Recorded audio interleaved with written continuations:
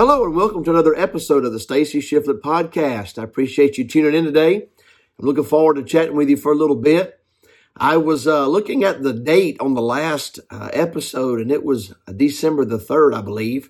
Here it is, January the 14th, and I thought, well, maybe I ought to just rebrand this whole thing a monthly podcast. I started out thinking I would try to do one a week, and then I got to where I was doing one every 2 or 3 weeks, and now, goodness gracious, time flies, and I keep telling myself I need to sit down and do another podcast. I got people reaching out to me saying, "Are you still doing them?"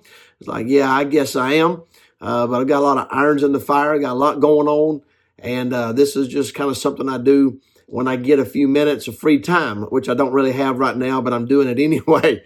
I just want to say, first of all, I appreciate so many of you taking the time to email and text after each episode, and you're such an encouragement. You always have such kind words, and I thank you for it. And there's the podcast is available on so many platforms.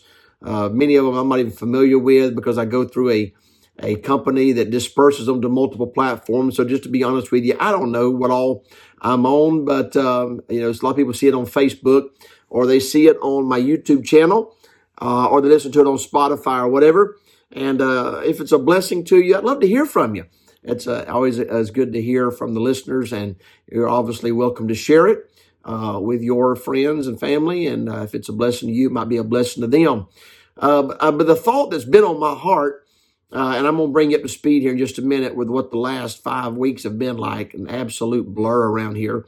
But the thought that's been on my heart that we'll get to here in just a little bit, and I have no notes. I'm going straight off the cuff here, just sharing with you what's on my heart. I don't have a single note in front of me. In fact, my Bible's not even open. I just want to talk to you what some things that God's doing in my heart about this just crazy world that we're living in.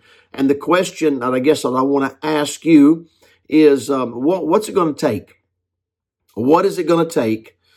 What's got to happen in the world? What's got to happen in this country? What's God got to allow to happen for you to get 100% sold out? I have, I guess, as a pastor, been in a bit of a state of just really disbelief at how many people are still playing games. They're just still, church is just a side thing. God is a weekend thing. They're just not all in. And I just wonder, what's it going to take? And I'll get back to that in just a minute. That was just a free commercial. I want to bring you up to speed on where we've been. So a couple of months ago, I decided to do something very ambitious, I suppose, which was to write a Christmas play and have my family work with me on that, and to do that here at our church for our church. It's been something that I had on my heart for a couple of years, and I just kept putting it off, and time would pass. The next thing I know, it's Christmas time, and I thought, oh, well, I messed around, didn't do it. Maybe we'll do it next year. But I had the realization this past Christmas that with my daughter Marissa and her husband Nathan and the grandbaby, at some point this summer, Lord willing, if everything goes according to plan, they'll be going to the Philippines. And I realized this might be the last Christmas that we're all here together for a while. If I'm going to do this, I need to do it now. And the problem is, it was on up into November, I think, when I started looking at the calendar, and I thought, man, I don't know if I can pull this off this close to Christmas. I sat down with my kids, and I said to them, if I write this and give you your script, your lines, can you learn them?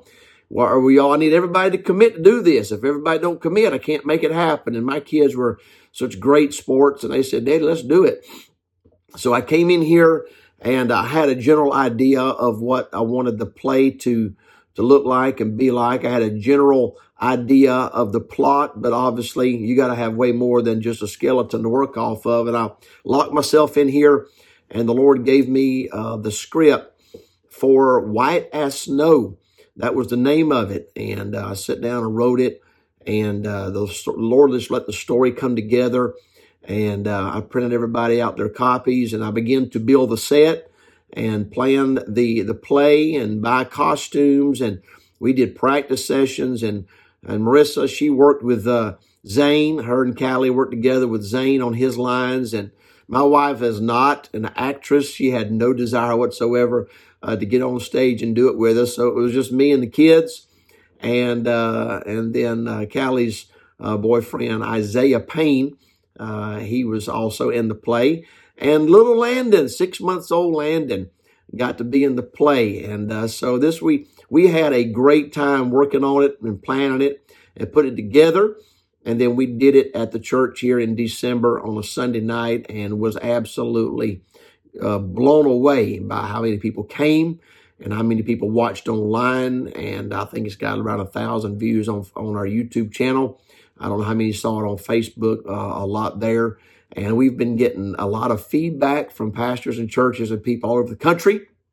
I want to highlight about the Christmas play was my dear friend, Brother Boyd, Dr. Don Boyd, down in the Gainesville, Georgia area, down in Hall County, Georgia, had a showing.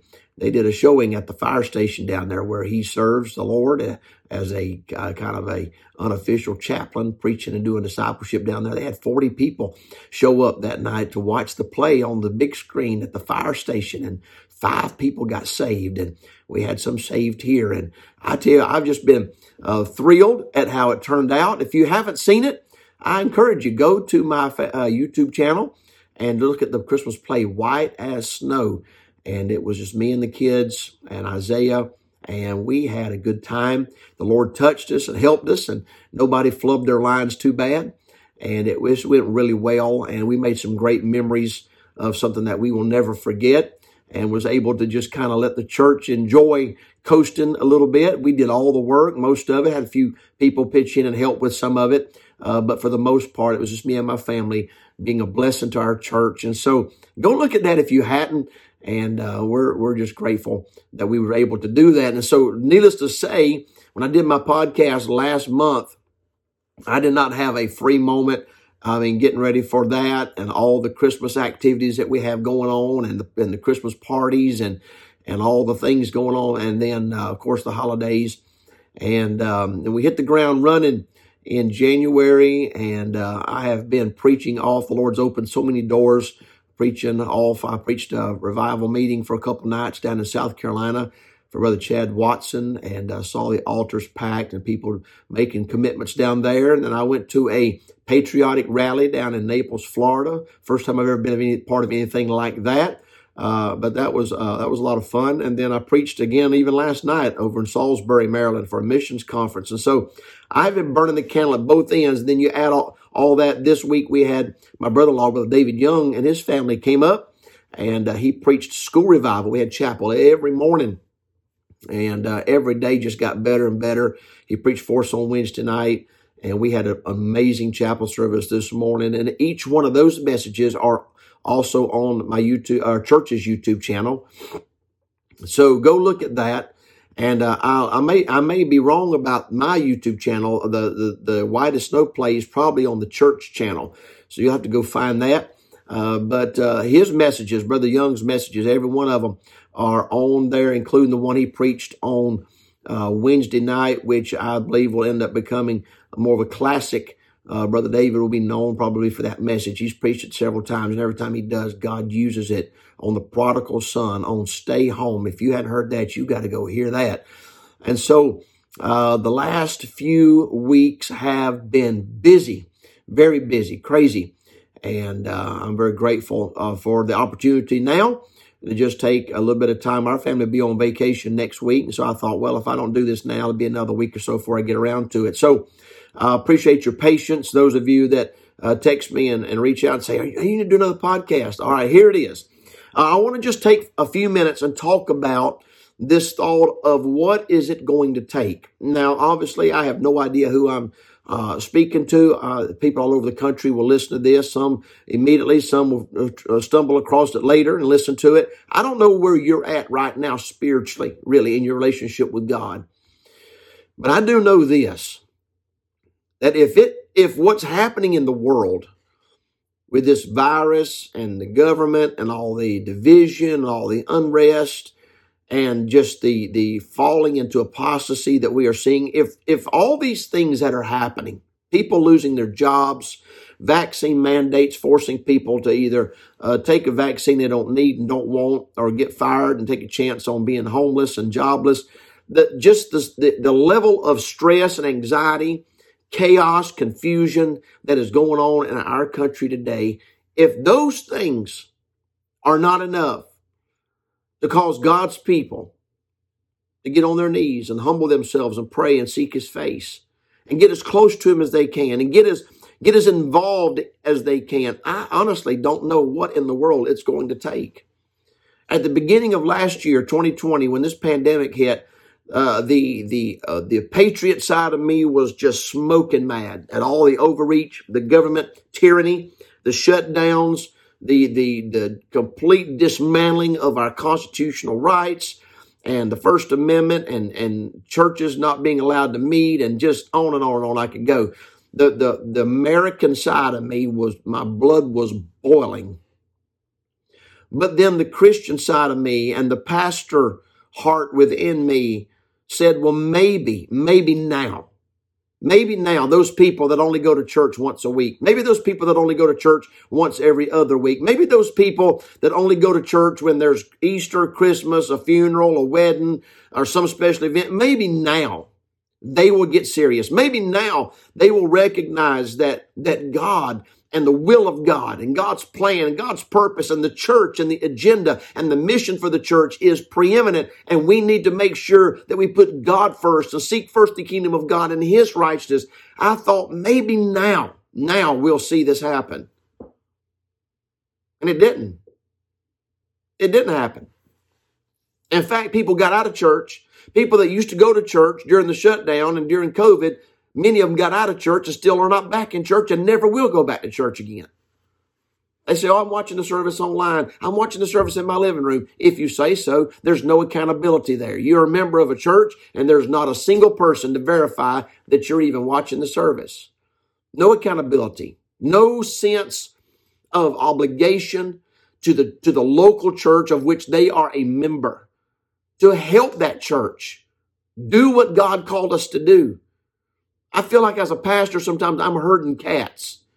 I get on the phone, I call these people. I hadn't seen you in a few weeks. I know, need to get back in church. And I call these people. And then somebody says, so-and-so hadn't been here in 2 months. And they said, nobody's called them. I said, well, I just, be honest with you, they're so invisible.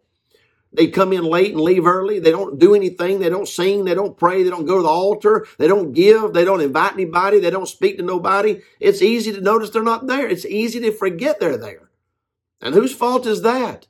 Whose fault is that our country right now is burning to the ground? Churches are folding up. People are getting out of church. Missionaries are coming off the field. And people that say they are born again, blood-bought Christians are AWOL. What's it going to take? Nuclear war? What's it going to take? Another Great Depression? I had a man sitting in my office just a few weeks ago. He said, I've been working for this government agency for 25 years. He said, now, if I don't get the vaccine, they're going to fire me. And he said, why would God do that to me? And I said, let me ask you a question. Have you been going to church? No. Do you love the Lord? Well, yeah, I guess. So now you're sitting in a pastor's office having a heart-to-heart conversation about God, and look what it took to get you here. He got saved, bowed his knees and got saved. And God's been helping him. But sometimes God allows bad things to happen to back people up in the corner, to get people to the place where they recognize they need God. And what's amazing to me is how bad it is, and how many people still don't think they need God. Well, I couldn't make it back to church Sunday night. You know that? We got a ball game. I got to watch the ball game. Are you serious? Are you kidding me right now? In this climate where the world is teetering on the edge of complete collapse, inflation so high, the dollar's absolutely worthless anymore. We've got no gold to back it up. Who knows what's going to happen? And then you've got the medical white coat mafia that is imposing their corrupt, government-funded, unconstitutional and illogical mandates on people. You've got policemen quitting left and right, law enforcement officers retiring, getting out of law enforcement, people losing their jobs. I mean, I could just go on and on and on. I could go down this list that would make you almost suicidal about how bad it is. And I'm looking around at people and they're still playing games with God. They're still not faithful to church. They're still not involved in soul winning. They're still not involved in missions. And I want to say, what is it going to take? What is it going to take to get you serious? What's it going to take for you to put God and God's plan, God's purpose, and the church, that the vehicle by which God has chosen to evangelize the world, is through the New Testament local church? I mean, you might be a member of a church, but if you're sitting on the couch during church instead of sitting on the pew and participating in the service, you're missing it. You're not there to pray for your pastor and amen the preacher and respond to the preaching and invite people to church and take a Bible and lead sinners to Christ and show little kids where the Sunday school classes are and show visitors where the restrooms are and give out welcome packets and grab a handful of tracts on the way out the door. You know, there's another thing. People that hadn't been to church in 6 months, are you passing out tracts because you ain't been by here and picked any of them up? Do you go by your church and grab tracts, or have you quit passing out tracts too? This whole idea, the government and the medical field has taken God's people out of the church, off the pews, off the battlefields, and stuck them on a couch somewhere. And I just want to say this. I have never been more on fire. I have never been more passionate. I've never had more zeal, more boldness, more courage than I've got right now. I make somebody mad all the time just for being bold and outspoken about the things of God. I don't appreciate the way you said that. Well, there's a lot of things you're doing that I don't appreciate. I'll tell them to you if you want to hear them. I'm a pastor. God called me to stand up and speak and preach and tell you what God said. If you've got a pastor, God give you a man of God, listen to him. Our job is to provoke the people of God to love and good works. The words of the wise, Solomon said in Ecclesiastes, the words of the wise are as goads. That's a cattle prod, by the way. I went to an auction last week with Brother Watson. We went to a cow sale, went to preach revival for him. He said, I got this heifer I want to sell. You want to go with me? I said, man, yeah, I love going to cattle auctions. And so we went to a cattle auction, and I watched those cows and those bulls come through there. And, man, we just had a good time. We sat there for about 2.5, 3 hours and just watched cows get sold. It was a hoot. And they had the cows that come in, and they wouldn't know what to do. And they was having to jab them and poke them and pop them on the behind with all these things to get them turned around and get them headed up the right chute. The Bible says in Ecclesiastes 12 rather, and in verse number 10, the preacher sought to find out acceptable words, and that which was written was upright, even the words of truth. Let's back up to verse 9. And moreover, because the preacher was wise, he still taught the people knowledge. Yea, he gave good heed and sought out and set in order many proverbs. We got preachers that are giving good heed, and they're studying and they're getting up messages. I wonder if we've got any church members that are giving good heed and listening to them. And then he goes on and says he sought out to find acceptable words, even words of truth. Verse 11. And the words of the wise are as goads.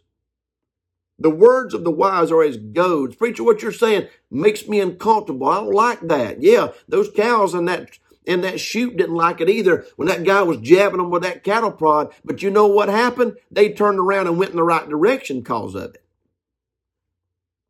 And we got some Christians today, they need jabbing. Not a Fauci jab. They need a jab from the man of God. I'm about to get up a message on the jab you need. You need jabbing. You need a man of God to take the words of the wise. They're as goads. And then he goes on in verse number 13. Let us hear the conclusion of the matter. Fear God and keep his commandments, for this is the whole duty of man. Fear God and keep his commandments. This is the whole duty of man. What's it going to take for you and I, for the Christians, for the church to figure out what we're here to do, what God left us here for? Fear God, keep his commandments. Not make money, not pay off our car, not enjoy the pretty sunny weather and go golfing and go fishing, spend time with our friends and our buddies and pursuing our hobbies. No, he left us here, and our duty is to fear God and keep his commandments. That's the conclusion of the whole matter. So I guess I just want to leave this with you. What's it going to take? What's it going to take for you to reprioritize your life, your job, your career, your hobbies, your friends, your family, your fun time, all those things? Prioritize them where God is at the top of the list. Well, I love the Lord. Lord knows I love him, and he understands I've got responsibilities. Yeah, I'm looking forward one day to being a fly on the wall and hear you try to explain to God why his word did not apply to you. I want to be the fly on the wall at the judgment seat of Christ and watch you stand there with all of your antics and all of your hemming and hawing and try to explain to the creator of the universe and the one that died on the cross for your sins why you had other stuff more important to do. I want to hear this. What's it going to take? What's it going to take for churches to get serious about souls? What's it going to take for preachers to get back on their knees and get back in their Bible studying and getting up messages for God's people? I stumbled across a preacher the other day that literally takes my messages and reads them verbatim from his pulpit. It was the most shocking thing I have seen in a while. The funny thing is, I literally had the outline printed out in front of me. I was going to preach down at my home church in Georgia, Antioch Baptist Church in Harlem.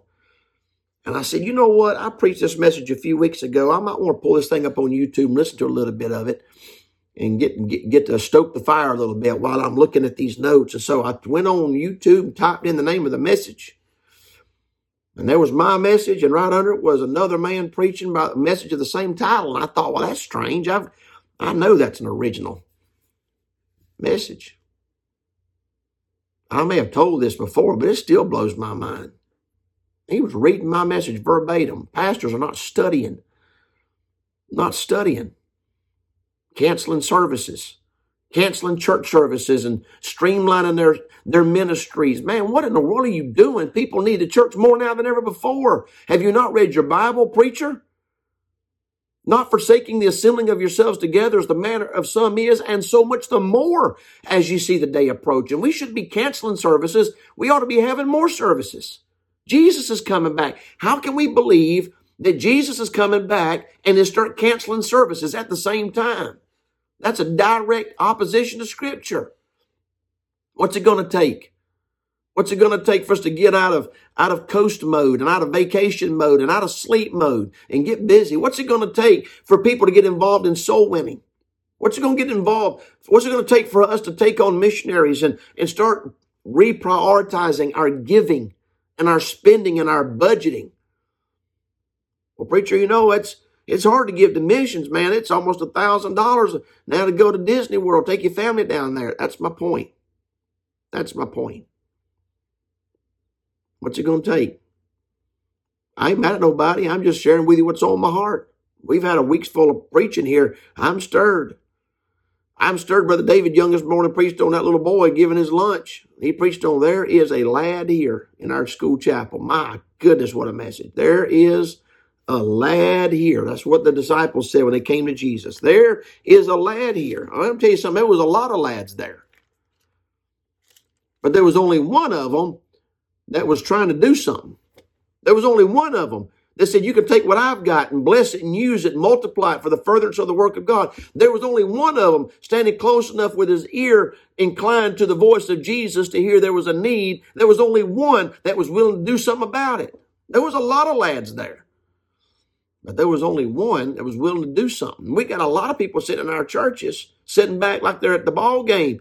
All we need is some hot dogs and popcorn, and we can have it going on. But they're not interested in getting off the pew and doing something. What's it going to take? Let me ask you this. If the evangelization of your city, your town, your community hinged on you, how many people would get saved in 2022? Let me ask you this. How many people got saved in 2021? Last year, because of you. You had 365 days. How many people got saved last year because of you? How many people went to the altar and got right with God because of your testimony, your influence, your leadership? How many people joined your church last year in 2021? How many people came to church, joined the church because you brought them there? How many people got baptized because of you? What's it going to take? It's 2022.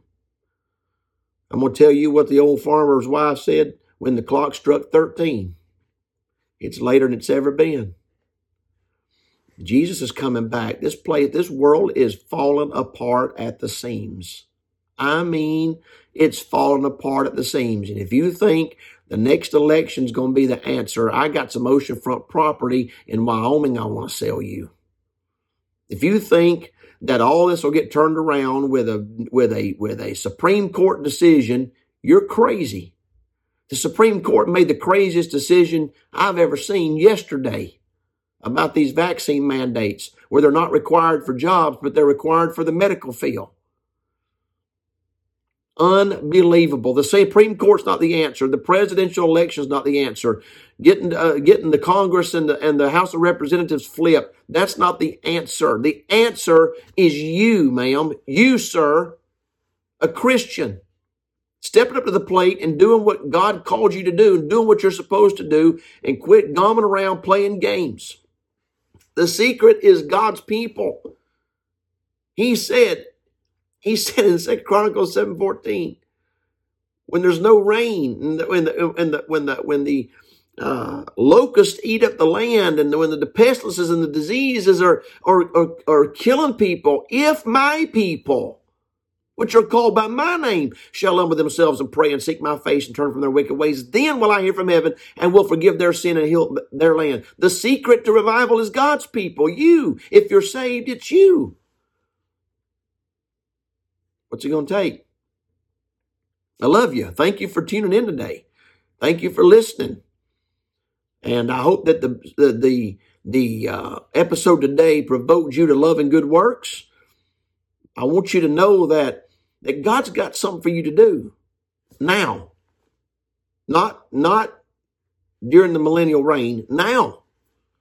He saved you, filled you with the Holy Spirit, gave you His Word so you could do something now, that you may be thoroughly furnished unto all good works. Now. Go to work.